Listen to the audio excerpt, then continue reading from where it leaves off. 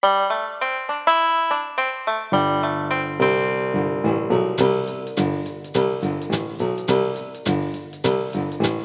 everyone, and welcome again to Movin' Right Along, a Muppet movie podcast brought to you by toughpigs.com.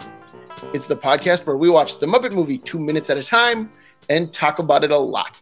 I'm your host, Anthony Strand. And I'm your other host, Ryan Rowe. And joining us again today, we have a very special guest star. Who are you, guy? Who am I? Oh, I'm Joe Hennis. I'm co-owner of toughpigs.com.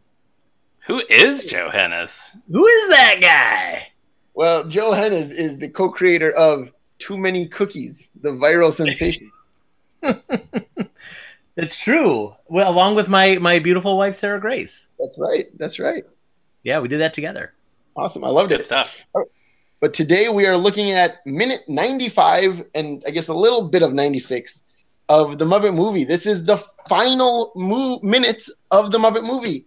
Oh, man. It all ends. I never thought it would happen. I thought the movie was just going to go on forever. Muppet movie is over. So we begin in the middle of the credits and we end when the movie does. Because this is it, folks.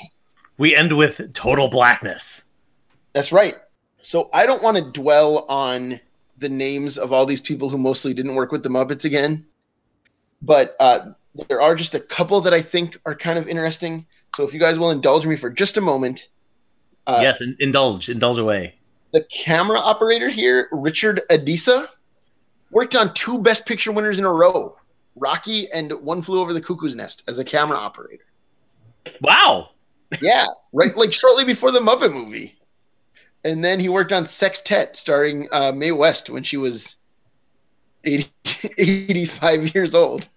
Oh boy! Where she marries Timothy Dalton. And then we talked a lot about the titles. You talked about the font on the titles, Joe. Yep, I love fonts. The title designer here is Wayne Fitzgerald, who also did the titles for One Flew Over the Cuckoo's Nest and Apocalypse Now and Rocky III, a movie that also has Kermit the Frog in it. Ooh. Wow. That's incredible, actually. I also like thinking about when you see the credit for the person who created the titles, because that means that you are seeing a title designed by the person who designed the titles, designing a title for his own name. Well, it's like a snake eating its own tail. Yes. So meta. The illustrator for the film is a guy named Tom Southwell, and the Muppet movie was his first film.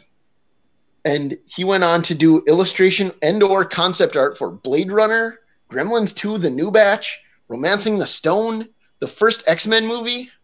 So that's awesome. Been involved in all kinds of awesome stuff. Major League. And City Slickers, starring Muppets Tonight guest star Billy Crystal. Sure, yeah.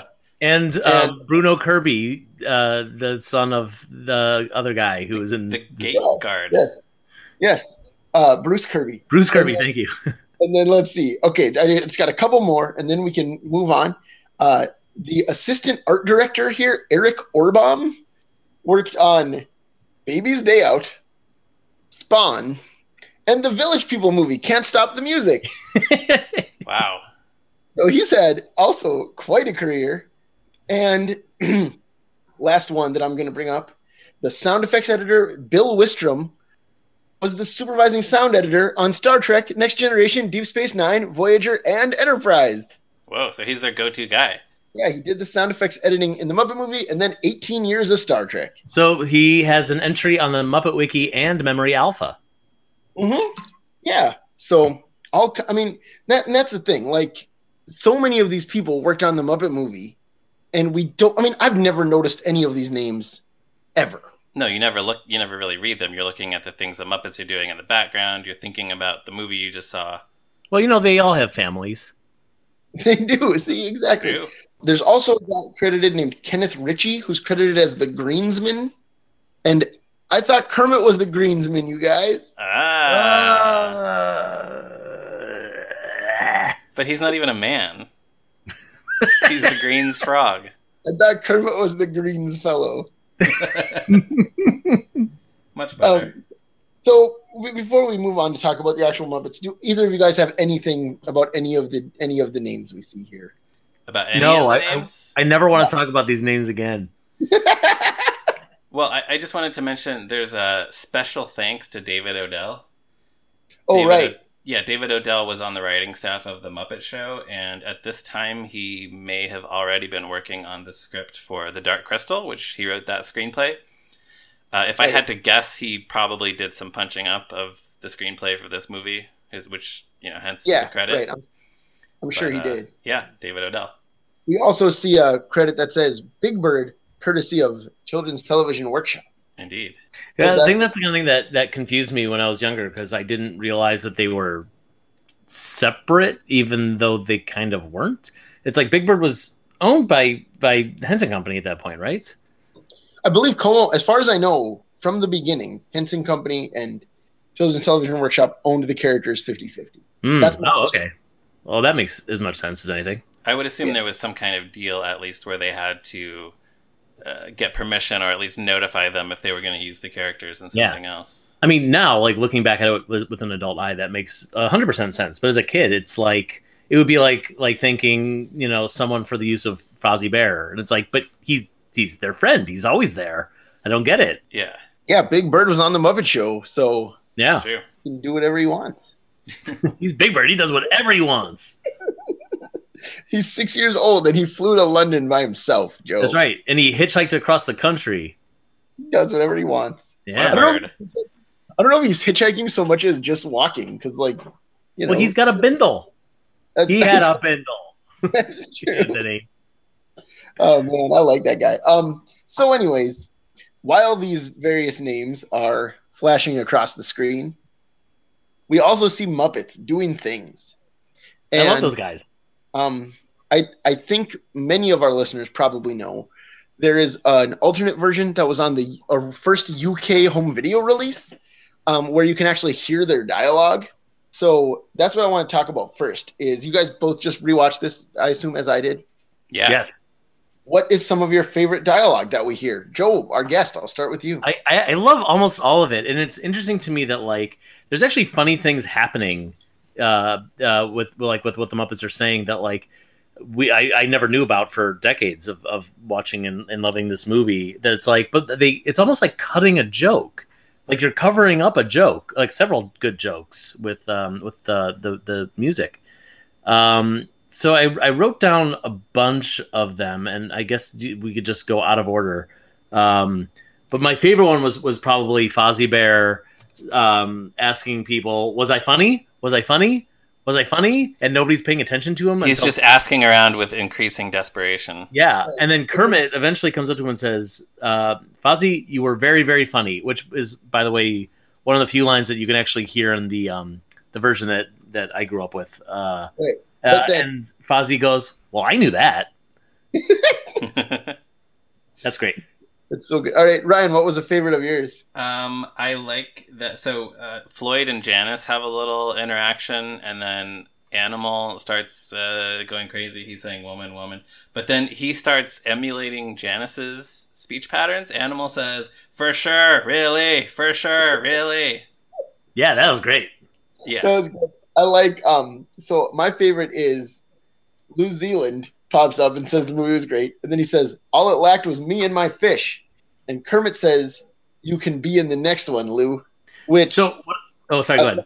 Well, first of all, I love that just like they put hiding in the closing credits. There's going to be a next one. It's almost like the Muppets will return or something, like a James Bond will return. But also a tease for our listeners: will New Zealand be in the next one? Ooh. You have to. Well, here's the thing. I'm just gonna spoil. Like, yeah, he's gonna be in the next one, but I couldn't remember. Does he have any fish in the next one? I don't know that he does. He has a running gag that does not involve fish. Right. Right. I mean, he might be holding one in like a Happiness Hotel scene or something like that. I don't remember. Yeah. Huh. I guess we'll find out. We will. Right. Wow. So one thing that stood out to me, I think it was immediately after that scene, Robin tells Kermit, he's like, "Oh, I think you're a great actor." And Kermit says, "That wasn't acting. That was real life." Yeah. Wait a minute. Was this approximately how it happened? Or was that actually what happened? Or was that real life? Yeah. Yeah, what does that mean? Does it Kermit had the line earlier about doing his own stunts, so I guess I kind of interpret it as being along those same lines. But yeah, I mean, I guess Kermit is playing himself, so to him, it's his real life. I guess so. I mean, I guess it could be the easiest way to interpret it is probably that, Kermit was like, well, I'm not an actor. I was only being Kermit. Don't compliment my acting because that was real. Not that the events of the movie were real, like documentary style. Right. Another thing that I really like is Sam the Eagle telling Kermit that the movie was sick and weird. No, and then doesn't Kermit say thank you or something? Well, he tells Scooter. It's Scooter. He says, I wrote this down. Scooter says, "Hey Sam, what'd you think?" Sam says, "It was sick and weird." Scooter says, "Glad you liked it." That's it. Yeah, that's really good too. There's also the bit where Sweetums is complimenting people, including the chickens. He's gesturing very wildly, slapping chickens around. Yep, and then he eats one of New Zealand's fish. Well, I was going to say about the chickens, it kind of, the meaning of it changes when you can understand the dialogue, because it's more clear that he's not deliberately smacking the chickens around, because I think I always used to think that he was just doing that on purpose, just slapping chickens. Right, but this seems like something he would do. It does, but yeah, it's completely accidental. He's just gesturing. But I also like that New Zealand walks up and says, "This." I don't remember the fish's name. I didn't write it down. Tommy. My fish Tommy is so excited to meet you, and Sweetums says, "I'm excited to eat him too." Now, from Sweetums' perspective, did he really think that the fish was saying, "I'm excited to eat you"? Sweetums don't care. Come on, Sweetums. No, he just used that as an excuse to eat a fish. Yeah, that makes as much sense. New Zealand is so distraught, though. I do feel bad for him. He says, "Oh no." I also wrote down that Rolf has a very short interaction with Beaker, which is a combination that you don't see very often. I couldn't understand the question that Ralph asks him. Yeah, I couldn't quite get that either. But Beaker meeps at him for a minute, and Rolf goes, "Yeah, whatever," which is probably what any of us would do. Yeah, I like that. Also, Piggy has a flock of pigs around her, and she asks them a series of inane questions. Did you like my song? How about my karate? Yeah, they loved her karate. But she also obviously surrounds herself with a bunch of yes men or yes pigs. Yeah, there's like a bunch of sycophants. Yeah, including Link though, which seems odd. I also am I forget. Am I allowed to swear on this podcast? Are you going to bleep me? Can you bleep me? Go ahead, and if it's too much, I'll beep you. No, this is a bleepable swear. So I wanted to write something about how Marvin Suggs is, it's like basically screaming and dancing behind Kermit. And I wrote down, Marvin just f***ing around behind Kermit. That's what he's doing. It's accurate. Yep. Yeah, he does it. Also, another thing. So we talked, you guys, one of you, I think Ryan mentioned a minute ago, Kermit telling Fozzie that he was very funny. And then he tells Gonzo, "I love the song." Does he call Gonzo Gonsis? I swear he says Gonsis. I loved the song. I heard Gonza. Yeah. Yeah. Either way, it seems like it was probably a little bit of a like Jim Henson fudged that line a little bit, or it was just an ad lib in the first place. Maybe Jim Henson flubbing the line. He's like, "I don't want to do this over again. You know what? Just make the music louder. I don't want anyone to hear anything in this scene." Yeah, right. So I like that he's just going around telling everyone that he likes what they did, because then he tells Bunsen the pills were wonderful. They were. It's true. They worked. They worked. Look how big. No, I'm saying they were wonderful. Yeah, exactly. They were wonderful because they worked. Look how big Animal's head got. 15 so big. 40 feet in diameter. All right. And then Zoot and Waldorf are both asleep. Yeah, I like Statler trying to wake Waldorf up. I enjoy that. Well, and like it seemed like he was genuinely surprised. Like he's laughing at something, and he turns to Waldorf and like, "Oh, you've been sleeping for probably quite a while now." Probably this whole movie. But does that mean that Statler managed to stay awake for the entire Muppet movie? Well, my guess is Statler was heckling the Muppet movie by himself and not really paying enough attention to his friend, who was completely silent and asleep. He didn't realize that when Waldorf stopped making jokes, he had fallen asleep. Maybe. Yeah. Meanwhile, Zoot's character arc in this movie is falling asleep. Zoot's character arc throughout his entire life is falling asleep. Right, exactly. Yeah. So, speaking of Zoot, his bandmate uh, gets the final word here, which is Animal yelling, go home, bye bye. And then he faints. And then he faints. For some reason, I don't know why he faints. Well, it's exhausting. We just did a whole movie. Yeah, That's true. He's been, Or maybe he ate too many couch cushions. he's eating couch cushions. He's been jumping around. He's had a great time at this screening. Yeah, now couch cushions are like turkey. Every time I eat, I just get really sleepy. But this kind of starts a trend for Animal. Also, he does this at the end of Muppets Take Manhattan too. Yeah. And on every episode of the original Muppet Babies series. I was just gonna say the same thing. Go bye. Yeah. Does he not do that in the new Muppet Babies? No, he doesn't. No, there's nothing after the credits. Wow, missed what a opportunity. what a wasted opportunity. In every other way, it's a much better series. But yeah, so that brings us to the end of the Muppet movie. Well, there's one last thing that I wrote down, which is if either of you had anything else. So go ahead, Joe. Oh, sorry. Well, it's just that after Animal faints and the screen goes to black, there's text on the screen that says, "This film is dedicated to the memory and magic of Edgar Bergen." Oh, right. Yeah. And so Edgar Bergen, I wrote down, he died on September 30th, 1978. So obviously the movie hadn't come out yet, but they were probably still filming in September 78. Well, that's what I was going to say, is because the draft that we talk about is, what's the date on it, Ryan? July 12th? It's from June 12th. June 12th. So September 30th is only three and a half months after that. He must have passed very soon after he shot his cameo. Yeah. So obviously, like I like that. It's kind of like Jim acknowledging where puppetry, I mean, it's not really where puppetry started, but like maybe popular culture, mass popular culture puppetry started. And Right. Well, this is kind of, as of 1979, where you are acknowledging, like, almost that, like, not only where it came from, but that the old ways are done and this is the new ways of puppetry, maybe? Yeah. There's definitely a passing of the torch in Edgar Bergen's episode of The Muppet Show. It kind of feels like that. That's true.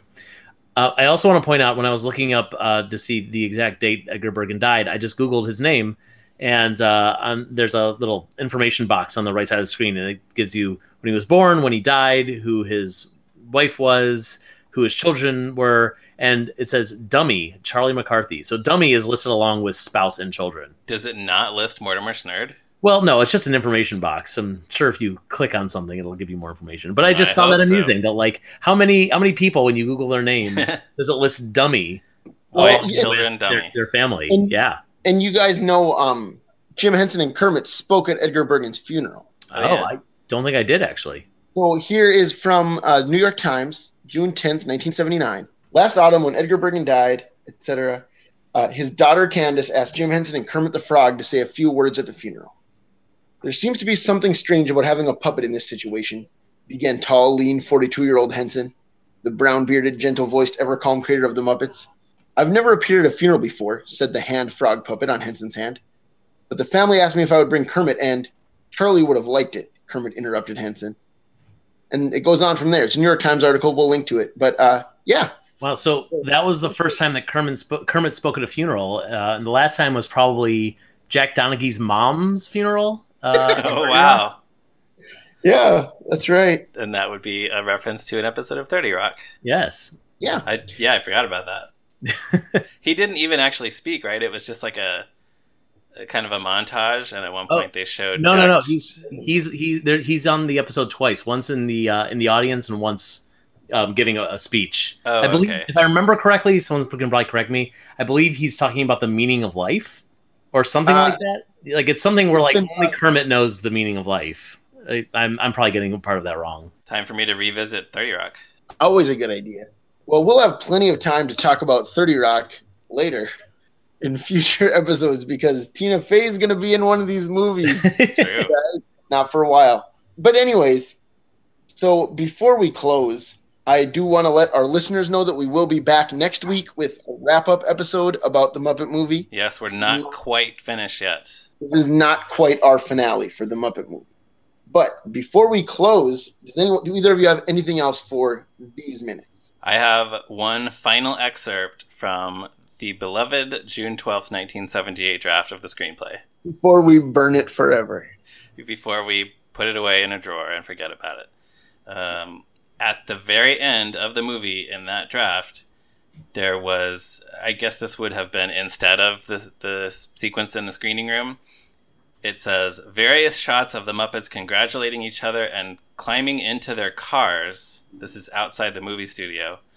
Then it says, the Muppets drive through the gate, waving to the guard. Kermit is the last to pass on his bicycle. As the credits roll, the camera moves up and in on the World Film Industries sign. But now, instead of the Art Deco statue of a director holding a globe, Kermit the Frog holds the globe and grins to the camera. They built a new statue during the screening. It was such a hit, they knew. They let Kermit take over the studio. That would have been fun. That would have been fun, and it would have been a great bookend for Kermit on his bike at the beginning and at the end of the movie. Right, I mean, he doesn't actually... Oh, well, yeah, he rides a bike in the movie, within the movie. He right, yeah, I didn't mean into the theater. I meant, that's like the first really amazing puppetry shot that everyone remembers from this film. Yeah. Although in the draft, right, we do see him arrive on his bike. That was one of the things, right? Yeah, exactly. There are more arrivals of Muppets at the studio in the draft. Ah, I forgot about that. Yeah, but either way, it would have been fun to see, because the movie does open with the Worldwide Studios statue, so it would have been fun to see Kermit as the Worldwide Studios statue at the very end. It would have been like High Noon. No, not High Noon. The Searchers, where they start and end with the same shot.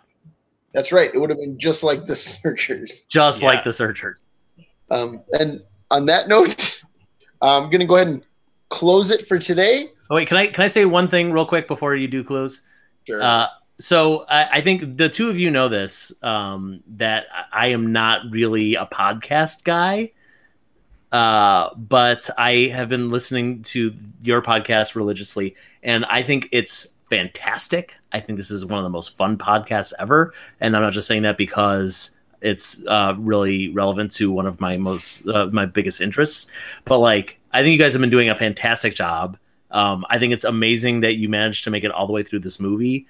I think you should be really proud of yourselves. I'm like, as you know, an owner of toughpigs.com, I'm really proud to have this under our banner. So congratulations to you guys.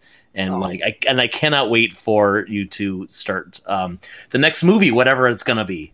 It's going to be called Muppets Go Bananas. Well, thank you for listening, and thank you for all the very nice words. Yeah, really, that means a lot. It does. Thanks a lot. Yeah. So now that is it for today. We will be back next week with one more Muppet movie episode. And in the meantime, check out toughpigs.com on the internet. Toughpigs.com. It's easy. Just type it in. That's what I do. You can find me on Twitter at Zeppo Marxist. You can find Ryan on Twitter at @MeRyanRowe.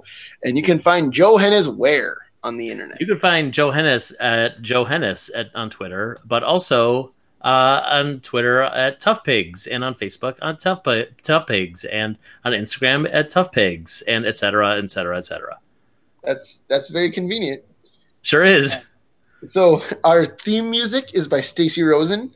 Our logo is by Morgan Davey. Thank you again to both of you. Yes. And listeners, if you are so inclined, give us a positive review on whatever podcast app you're using. We'd appreciate it.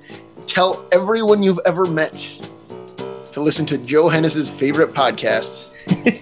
Moving right along. Join us again next week for one final Muppet movie themed episode. Goodbye. Go home. Bye-bye.